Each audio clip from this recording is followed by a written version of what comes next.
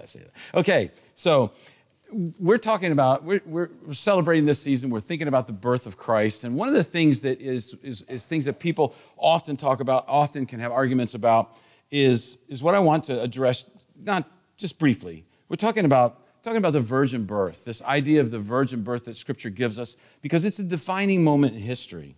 You know, God sent Jesus. He sent him in a very obscure way, in a world that expected power and glory. And we still live in a world that expects power and glory.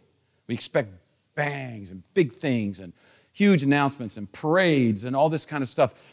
He sent Jesus in the exactly opposite way. He came as the least of these. He came as a suffering servant. And I love in Scripture in Luke chapter 2, where when the angels come, and they say it in a very particular way, they say, "For you today, for you has been born a Savior, and that is Christ the Lord." And it's a very pointed, it's for you. It's the same message in this day and age. For you has been born a Savior, and that is Christ the Lord. It's for you. It's very specific. It's very personal. It's very relevant. And so when we talk a little bit this morning in that thought and thinking about the virgin birth, because it's a sign. It's showing that this baby is very special. Something supernatural is going on here. Something out of the ordinary. It's a miracle. And I know in talking with people at different times, there's a lot of people who say, "Well, I don't think that's impossible. It's ridiculous," right?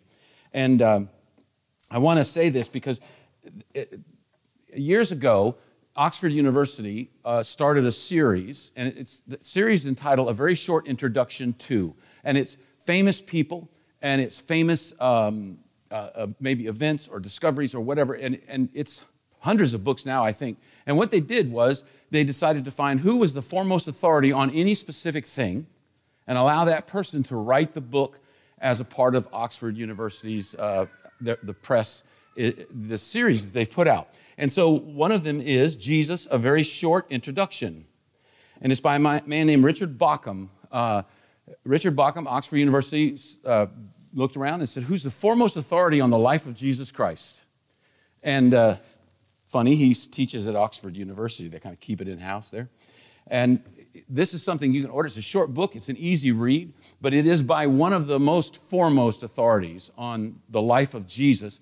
Richard Bauckham is very old now, but he's still alive as far as I know. And I would recommend it to you because what you can do with this, and I do this sometimes here, this is something you can give to someone. You can just say, "Look, you know what? Okay, I know maybe I can't argue with you very well, or maybe I don't know everything that I need to know, but this book is a great introduction to the life of Jesus Christ." And he has a chapter there. He has a portion that's on the virgin birth. And the reason I talk about this is because sometimes people and even institutions, even denominations can get a little fuzzy about this. It happens in our culture. You know, the virgin birth can begin to be thought of as a metaphor, maybe a nice idea that makes people feel hopeful. And it can become something that oftentimes Christians, and we don't like to say this, but deep down inside we feel a little bit embarrassed because it just seems so crazy and so different. And how do we explain it?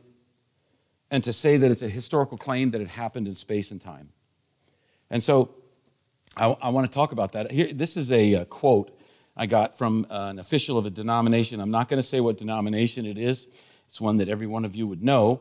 But this statement refers to the virgin birth, and it offers an explanation of what the leaders and the theologians of this denomination really believe. And here it is. There is a diversity of opinions on the issue, but there remains a diversity of opinion over whether there should be a diversity of opinion. Don't you like groups that just take a stand? They put a stake in the ground. Here I stand. We're all not sure, and we're not sure whether we should be sure, so we're not sure. That's kind of what they're trying to say there. But it was interesting because I read this a while back. You know, it used to be, and I'm dating myself, probably the most famous interviewer in the world was a man named Larry King. He had a TV show that he interviewed thousands and thousands of people over the years. And they asked him one time, who would you most like to interview? If you could, anybody. And he said, Jesus. And they said, okay, if you were to interview Jesus, what would you ask him? And Larry King said this. He said, the first thing I would ask him was, were you really born of a virgin? Because if so, that changes everything. That's the pivotal moment in history, if that is true. And Larry King, even he could recognize this is so key.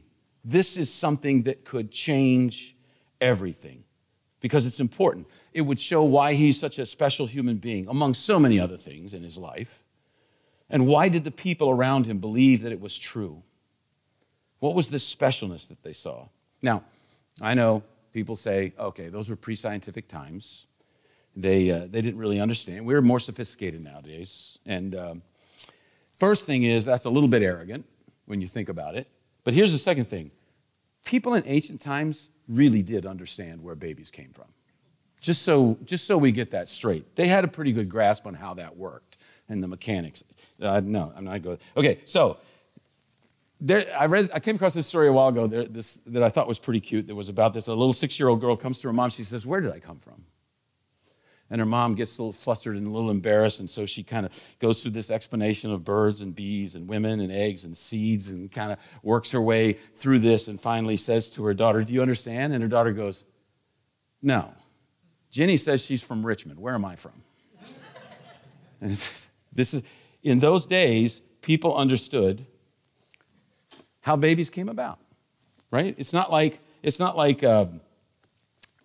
they didn't have that figured out, because if they didn't, we wouldn't be here. I kind of thought that was funny at first, and then I realized that was a waste of time to say that. But in ancient religions, in the days of Jesus, there were stories of heroes like Hercules or Perseus, who were a result of some of the Greek or Roman gods getting together with a human mother. And people have always thought that maybe that kind of was where Christians got this idea about Jesus' birth that was borrowed to lend a little more credibility in the Mediterranean world. But here's the thing, the presentation of Jesus is totally different than what we see in many of these myths that we see around the Greek gods. Partially because it's a whole new genre. When you start reading the 4 Gospels, it's hard for us to understand this. A lot of people think these are like historical fiction, the 4 Gospels. But the thing is, the genre of historical fiction didn't come about until over 1,500 years later. We would have to be saying that these 4 Gospels were written by 4 different people in different areas, and they all came up with a new genre that was exactly the same all by themselves. It's almost impossible. And oftentimes with these Greek these Greek stories, people knew this isn't a history. This is myth.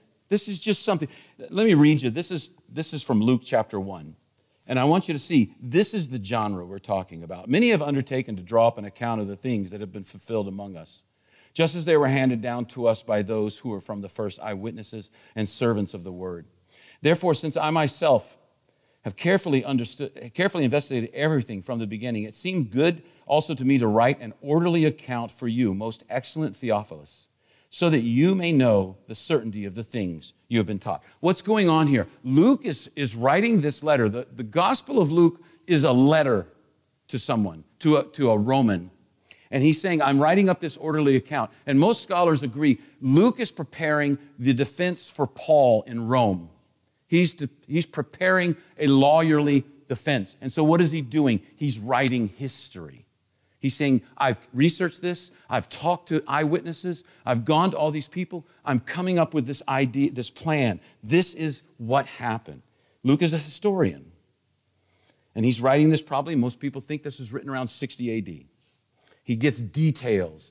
I've talked about this before, but he gets details correctly, geographical details, chronological details, things about the census and the ruler. He gets who the governor is. He names the parents. He talks about the circumcision ceremony, the purification rites of Mary. He goes over details that myths never touch. And he says these things, he writes these things so that they can be an orderly account. He's saying that Jesus did and said things that no good man or teacher would ever say or do. And this is that idea where this is that point where this idea of Jesus as a sage, as a wise teacher, it begins to break down because he says things that no good man, no sage, no wise teacher would say. He is a wise teacher. He is a good man, but he often makes statements that are outrageous. He says to the Jewish leaders, I tell you the truth, Jesus answered, before Abraham was born, I am. He proclaims his divinity. And we talked about this a couple weeks ago. Him saying, I am, is a claim to be Yahweh. He's making this outrageous claim. He's a staggering statement. He's saying, I pre-existed Abraham. He's claiming, I am God. No teacher can say these kind of things and get away with them. No good man would say these things. Or he says, I'm the light of the world. We go right by that. We don't stop and think how staggering that statement is. We lose sight of what that would mean if a human being around us would say something like that. Have you ever tried to say that to your spouse? Don't argue with me. I'm the light of the world. See how that goes. Have you thought about putting that on a dating app? Right? Single, attractive, enjoys good restaurants, long walks on the beach, and one more thing, I'm the light of the world. Swipe, right? Nobody would pay attention. See how many dates you get with that. He claimed to be able to forgive sin. I wish he could forgive me. He claimed to be able to forgive sin. That's only God's authority. Only God's authority that he's claiming to have. I love this part. I was doing some research here. Rabbis loved the Torah. They exalted, they revered the Torah. They would often say the Torah will last forever. All right? And this is what Jesus said. And that was a common saying for rabbis. Jesus said, heaven and earth will pass away, but my word will not pass away. My word will last forever. You see what Jesus has done there? He's saying, yes, you revere Torah. Torah will last forever. That's my word. I'm the author of that. He's making this incredible claim. His followers came to realize he was no ordinary man. What God did, Jesus did. What God claimed, Jesus claimed. What God was, Jesus understood himself to be. He's totally unique. It starts with the virgin birth, and this carries through in his whole life. And his disciples didn't think he was just a great teacher. He was a great teacher, but they followed him because he was the most incredible person they'd ever met in their life. There'd been no one like that. And Luke tells us in Acts that in the early church, there were people who had seen Jesus, including his mother Mary, people who knew. And Luke is writing this letter in defense of Paul, and he's saying, you can go back and ask. Those people will confirm what I'm writing. That's an incredible thing for him to say, knowing that in a capital trial, for a Roman citizen, there is a good chance that someone might go back and ask. Someone may just do that to follow up on these things. And he said, no problem. You can do that. Why did all these people follow him? Why did all these people vouch for him? Why did these people stake their lives on him? Because they had seen that he was not an ordinary man. He was not. He was God. He claimed to be God. No prophet ever did that before. He claimed to be God. He claimed that the words that those people revered were his words. In Israel in that time, there was a rabbi just a little bit before Jesus, but he made this saying that I have found here. He was very famous, I guess I should say that, very popular. He said, where two sit together and the words of the law are spoken between them, the Shekinah rests between them. This rabbi was saying, when two people get and begin to speak and recite the words of the law, then the Shekinah glory. What is the Shekinah glory? The Shekinah glory is the presence of God. He says, then God is there when people speak the law. Does that sound familiar? This is what Jesus said, wherever two or three are gathered together in my name, I am with them. Jesus is appropriating that saying and saying, it's me. That's who you're talking about when you talk about that. It's an incredible thing. In Islam, Jesus is understood to be a prophet. Not God, just a prophet. Because Allah is above us. Allah is up there. He is the great one. And there is this separation between people and earth and Allah. In fact, in Islam, if you were to say that Allah came down in any way or touched the earth or a person in any way, it's called a shirk. It literally means an association. It's blasphemy to say that. There have been people put to death for saying something like that. Because for people who are Muslim, there is this giant gulf between God and man. And nothing can bridge that gulf. And in that sense, they're kind of right. There is this giant gulf between God and man. There is this giant gulf in terms of holiness between human beings and between God. It's just, in Christianity, we see that God did something about it. In Islam, there's no hope for that. It's like this. I was reading a guy, an author, I like some of his writings. His name is Lou Smedes.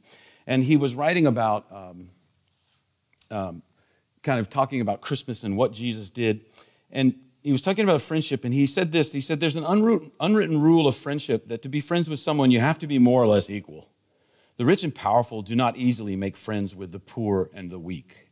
He said, that's just common in terms of life. And he related that with, he got his PhD from Oxford University, and he went and he rented a floor of a house, and the lady who lived there and her husband had been servants for an English gentleman for about 50 years. Her husband had died, and so she was renting out a floor of her house, and he came and said, oh, this will be perfect. He and his wife will live here.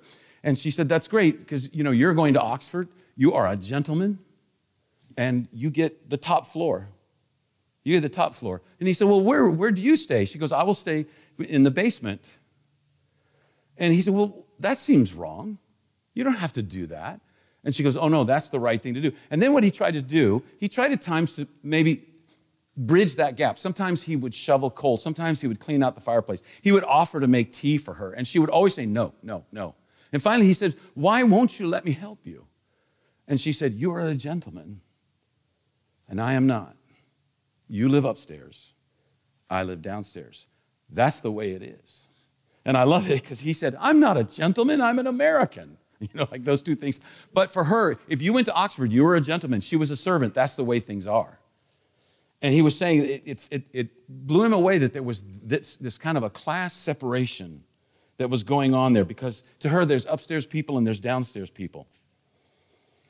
He's an upstairs person. He's a gentleman. She's a downstairs person. She's a servant. And he said, if that's true about that, think about how true it is with us with God. God's not just the upstairs person. He lives on the millionth floor in the penthouse. We live in the basement. And yet, he came down. He came down. And this whole sense, because I feel like for people who are Muslims, there is this sense of something is not right. I am separated. I am separated by this giant gulf. And that's true. We lose sight of the fact sometimes that God is holy. He never does anything small or petty. He's never done anything evil. He's light. And we feel that. We feel the fear and the guilt that comes with that. Back in the Old Testament, when God appeared on Mount Sinai, the people said to Moses, you go talk to God. Don't let him talk to us. We can't go talk to him. We'll die. In Isaiah, what does he do? He sees God and he goes, woe is me. I am undone. He said, I'm coming apart at the seams. My body is falling to pieces because I'm a sinner, and God, I'm unclean, and God is holy. He's holy. He's way up there, and I'm way down here, trapped in my mortality, my finiteness, my fallenness, my brokenness, my darkness, and I can never get up there. And then one day, these angels showed up to some shepherds. And they said, good news. We have good news. God has come downstairs for you. Years ago, I was working in a Sunday school when I was in college. And the Sunday school teacher was explaining that Jesus had come down, this good news, that he'd come down, and he'd come down to stay. And there was some little kids, and they were like, and she was trying to explain to them, he came down and became like us. And this one little kid looks at her and says, do you mean he came down and he brought his toothbrush and his jammies with him? And she said, yeah, he came down to stay. He came down to stay. And I thought, I got to remember that, because somehow that kid got a hold of that just by thinking of his toothbrush and his jammies. But Jesus came down. He came down to where we are. He was born of a virgin. He took on our humanity. He came all the way downstairs. He hung out with the downstairs people. And at the cross, what does it mean? There's no upstairs people anymore. It's just all of us. And he says there's this infinite chasm of sin and darkness between us. And God says, I sent my son to take care of that. He bridged it at the cross. And that's why everything changes for us. That's why this morning, when we talk about Jesus being born, when we talk about the virgin birth, it means everything has changed fundamentally in this world. We can't go on living a normal life because this changes everything. Now, what happens if you follow Jesus Christ? You get in a situation, you cry out in pain with a difficulty that you're dealing with. And what happens? You have a Savior that comes alongside and says, I know how that feels. I know how that feels. What an amazing thought. I mean, when you think about other people, who do they go to with this stuff? They go to friends, maybe. But all the time, they're going to get people who say, well, I don't know exactly how that. And with Jesus, he knows exactly how it feels. And with Jesus, we have someone who says, I don't call you servants anymore. I call you friends now. We think what we need to do is serve more and give more and do better. And we'll somehow earn our way upstairs. And Jesus says, no, that's not how it works. I'm coming down. I'm coming down. And so then the question becomes for each one of us, okay, so what are we doing with that? How is our life different with that? Because ultimately, your life has to be different with that. Whether it's starting off with making a decision for salvation. But often, I know for many people here, you'd say, I'm a Christian, Bob. So this is it. We stop. We step back. We take stock. What am I doing? Where is my life going? What's been creeping in? Are there things that are creeping in that are distracting me from what's important? Are there things that have been subtly moving in that take the place of God in my life? Is there unconfessed sin? Is there a need for repentance? And repentance, again, is this idea of you're going one way and you turn and go exactly the opposite way. But this is the thing. It's not this miserable, melancholy, oh, I'm such a miserable person repentance. It's a repentance that comes filled with joy. It's glorious because it's turning from dark and moving towards light. Because Jesus is telling us right now, I have good news for you. If you don't know me, I have good news for you. If you do know me, I still have good news for you. There's more. There's more. There's this great joy for you because your Savior has been born. So this morning, maybe in the next few hours, sometime today, take a little time, just a little time, and think for a moment, so what's going on in my life? Ask God. I love David. He has that prayer. He says, Lord, point out. First of all, he says, Lord, you know my heart. Now, if there's a wicked way, show it to me. Take a moment to think about that. God, what needs to be different? Who do I need to treat different? Is there someone I need to make something right with? Is there something I need to quit? Is there something I need to start? Is there something, Lord, that I can do that will please you in the next week? What could it be? What could it be? And then wait for God. Because here's the thing. If God says nothing, you're fine. You're doing okay. But if God brings something to your mind, then you have something to work with, something to work on.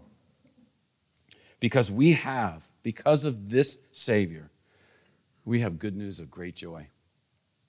That's for us and everyone else around us. And then the question begins, how are we stepping out and touching people's lives with that good news of great joy? Let's pray. Father, we thank you for this morning. God, we thank you for what this means. What this means for our lives, but also for everyone in the whole world. What this means for the whole world. Your love shown in the most incredible way. And Father, as we deal with issues sometimes in our lives or issues that we struggle with, we pray that your Spirit would work in our hearts to help us to work through these things in a way that honors and glorifies you. Help us, Lord, more than anything else, to want to become more like your Son, Jesus, as we look at his word, at the word that shows him. Father, I pray that we would follow in his footsteps and that we would walk hard to follow him. And God, we thank you for this time. Wonderful things going on with family and presence and just joy. But in the midst of this, Lord, help us to understand what is most important here in our lives, not just today, but for this week and this month and this new year that's coming. Father, we pray that we would begin to experience more and more of the joy that comes from following you. For it is in the name of your Son that we pray, and on the basis of what he has done, we come to you. Amen.